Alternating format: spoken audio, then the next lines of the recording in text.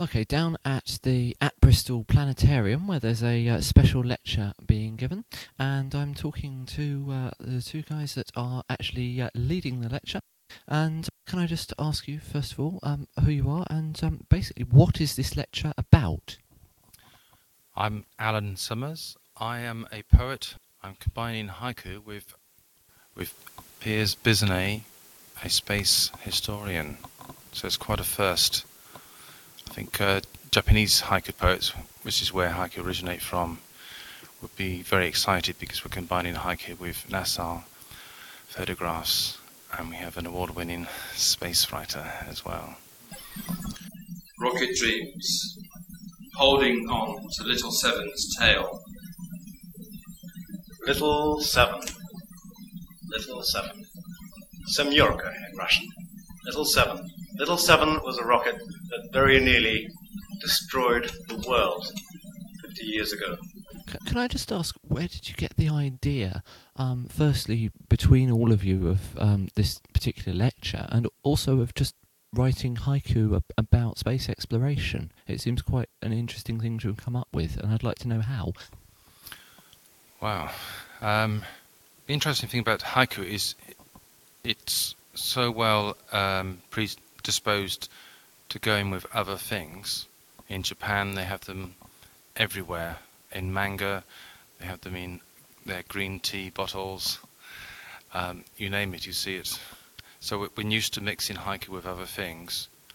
And because the Japanese are space freaks, and I'm a great fan of manga as well as the race to the moon, knowing Piers a little bit, but both of us knowing what we do, it just gradually evolved, and for some reason it just clicked, and if things click, I always say go for it. This is a rocket designed by what the Russians would only acknowledge as a man named the chief designer. They wouldn't give his name away, they wouldn't explain where he worked, they wouldn't tell anyone what he was doing. All they did announce, very quietly in a very low-key way, in October 1957, is that a small scientific experimental satellite called Sputnik had been sent up into orbit. Now, when I say that the Russians made a low-key announcement, I mean it. It was one half paragraph in the Pravda newspaper. It was only when the Russians saw how panic-stricken America was and how thrilled ordinary people were around the world that they suddenly realized the importance of what they'd done. Okay, so that's how you managed to get the space haiku done. Of course, haiku is becoming more well known in this country, but it's not incredibly well known. Could you just tell us something about the form of haiku itself? Yes, the interesting way you put it, in Japan, where they invented haiku, even they, after hundreds of years, can't define it, so they can't say what the form is. Because our language is different, you must forget everything your school teacher ever told you. It's not 17 syllables.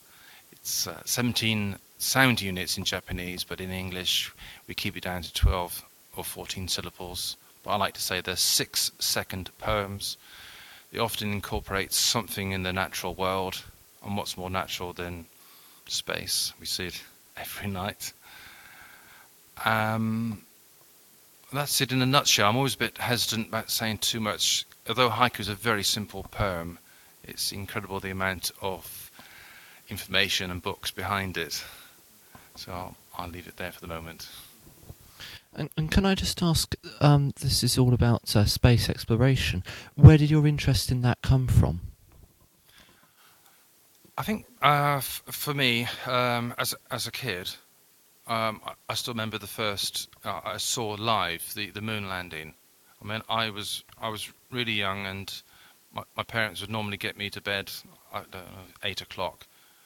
But kids all around Britain were staying up till I think it was 1 o'clock or 2 o'clock in the morning to watch literally two men walk on the moon. So after that, I was just fascinated. So it was fantastic to combine my passion, which is haiku, and my passion, which is space fact. I like science fiction, but there's nothing better than science fact.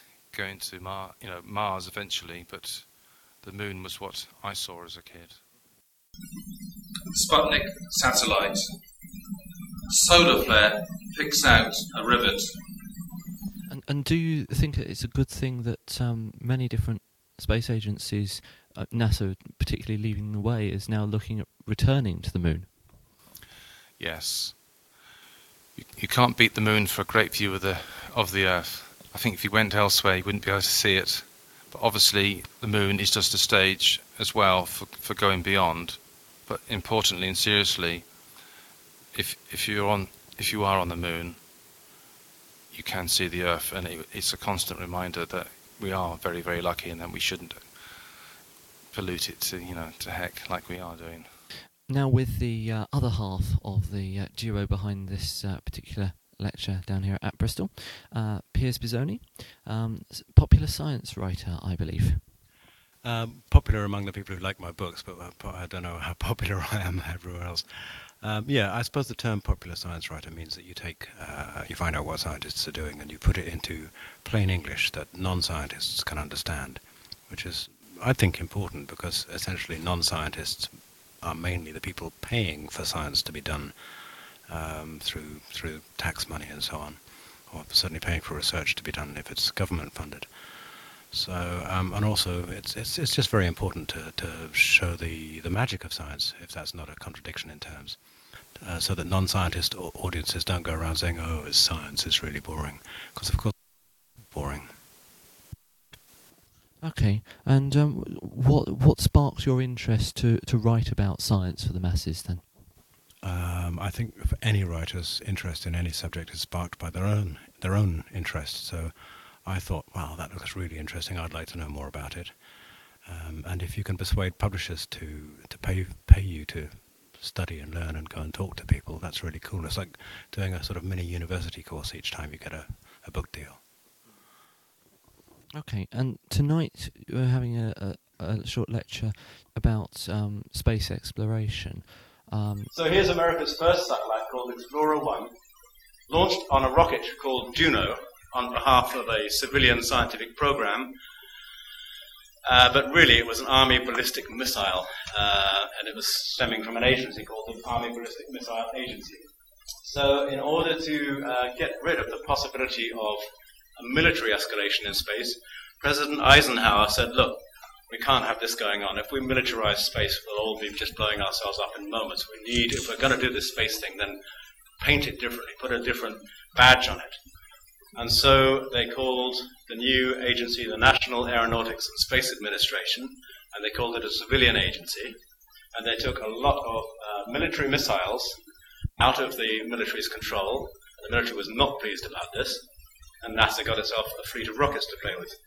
Your interest in that, where does that in particular come from, can I ask? I think space is something that grabs you when you're a kid, and if you're particularly cursed, it stays with you until you're an adult. So my interest probably began when I was 9 years old. I was born just a couple of years after the launch of Sputnik. It's October the 4th, 2007 now. We're standing in the planetarium at Bristol, at the Bristol complex. It's a really beautiful silver sphere, the building, and it's very, very striking, inside and out. And it is exactly 50 years ago to the day that Sputnik was launched and the whole space age kicked off. Do you think it's important that we don't lose sight of those early achievements? And also, where do you believe that space exploration today should be heading? I think that space exploration today is broadly heading in the right direction. We have probes going off to Mars all the time. We've done fantastic planetary exploration of Jupiter and Saturn. We've landed on Titan with the robot probe.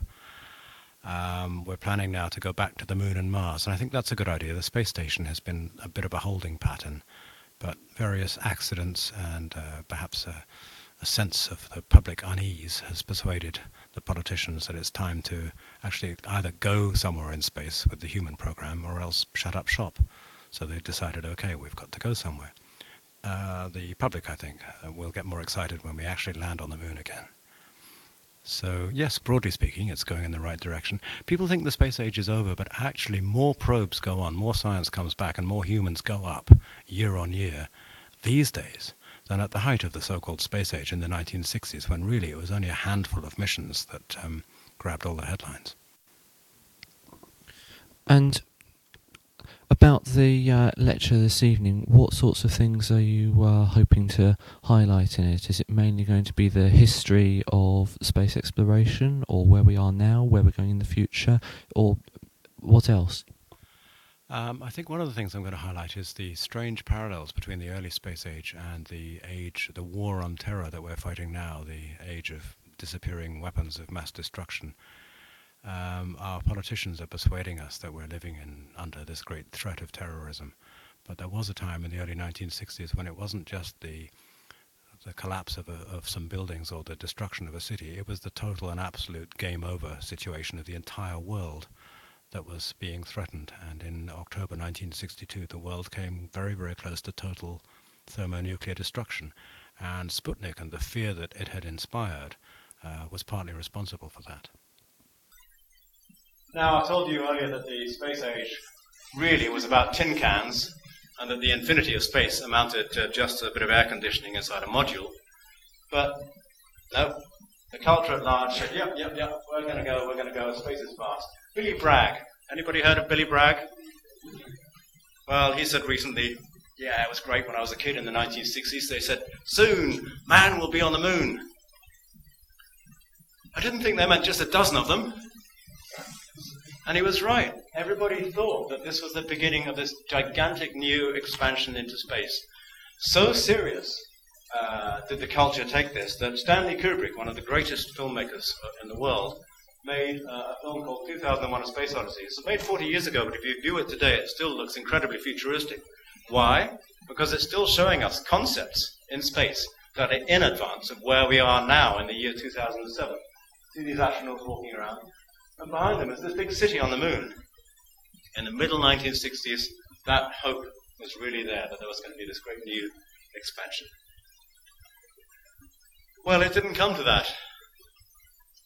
And part of the reason it didn't come to that is because America thought, in the late 1960s, two things. First, it thought competition in space isn't nearly so important as competition on the ground. We have a war to fight in Vietnam. And we can't persuade our public of the virtues of that, and they're turning against us now. And space is less important. We're pouring money into Vietnam, and it's not working. The moon adventure is great, it's fine, but we're not really very interested. It's not our priority. Just as Jim Webb, the early boss of NASA, had predicted to himself back in 1961, the momentum and excitement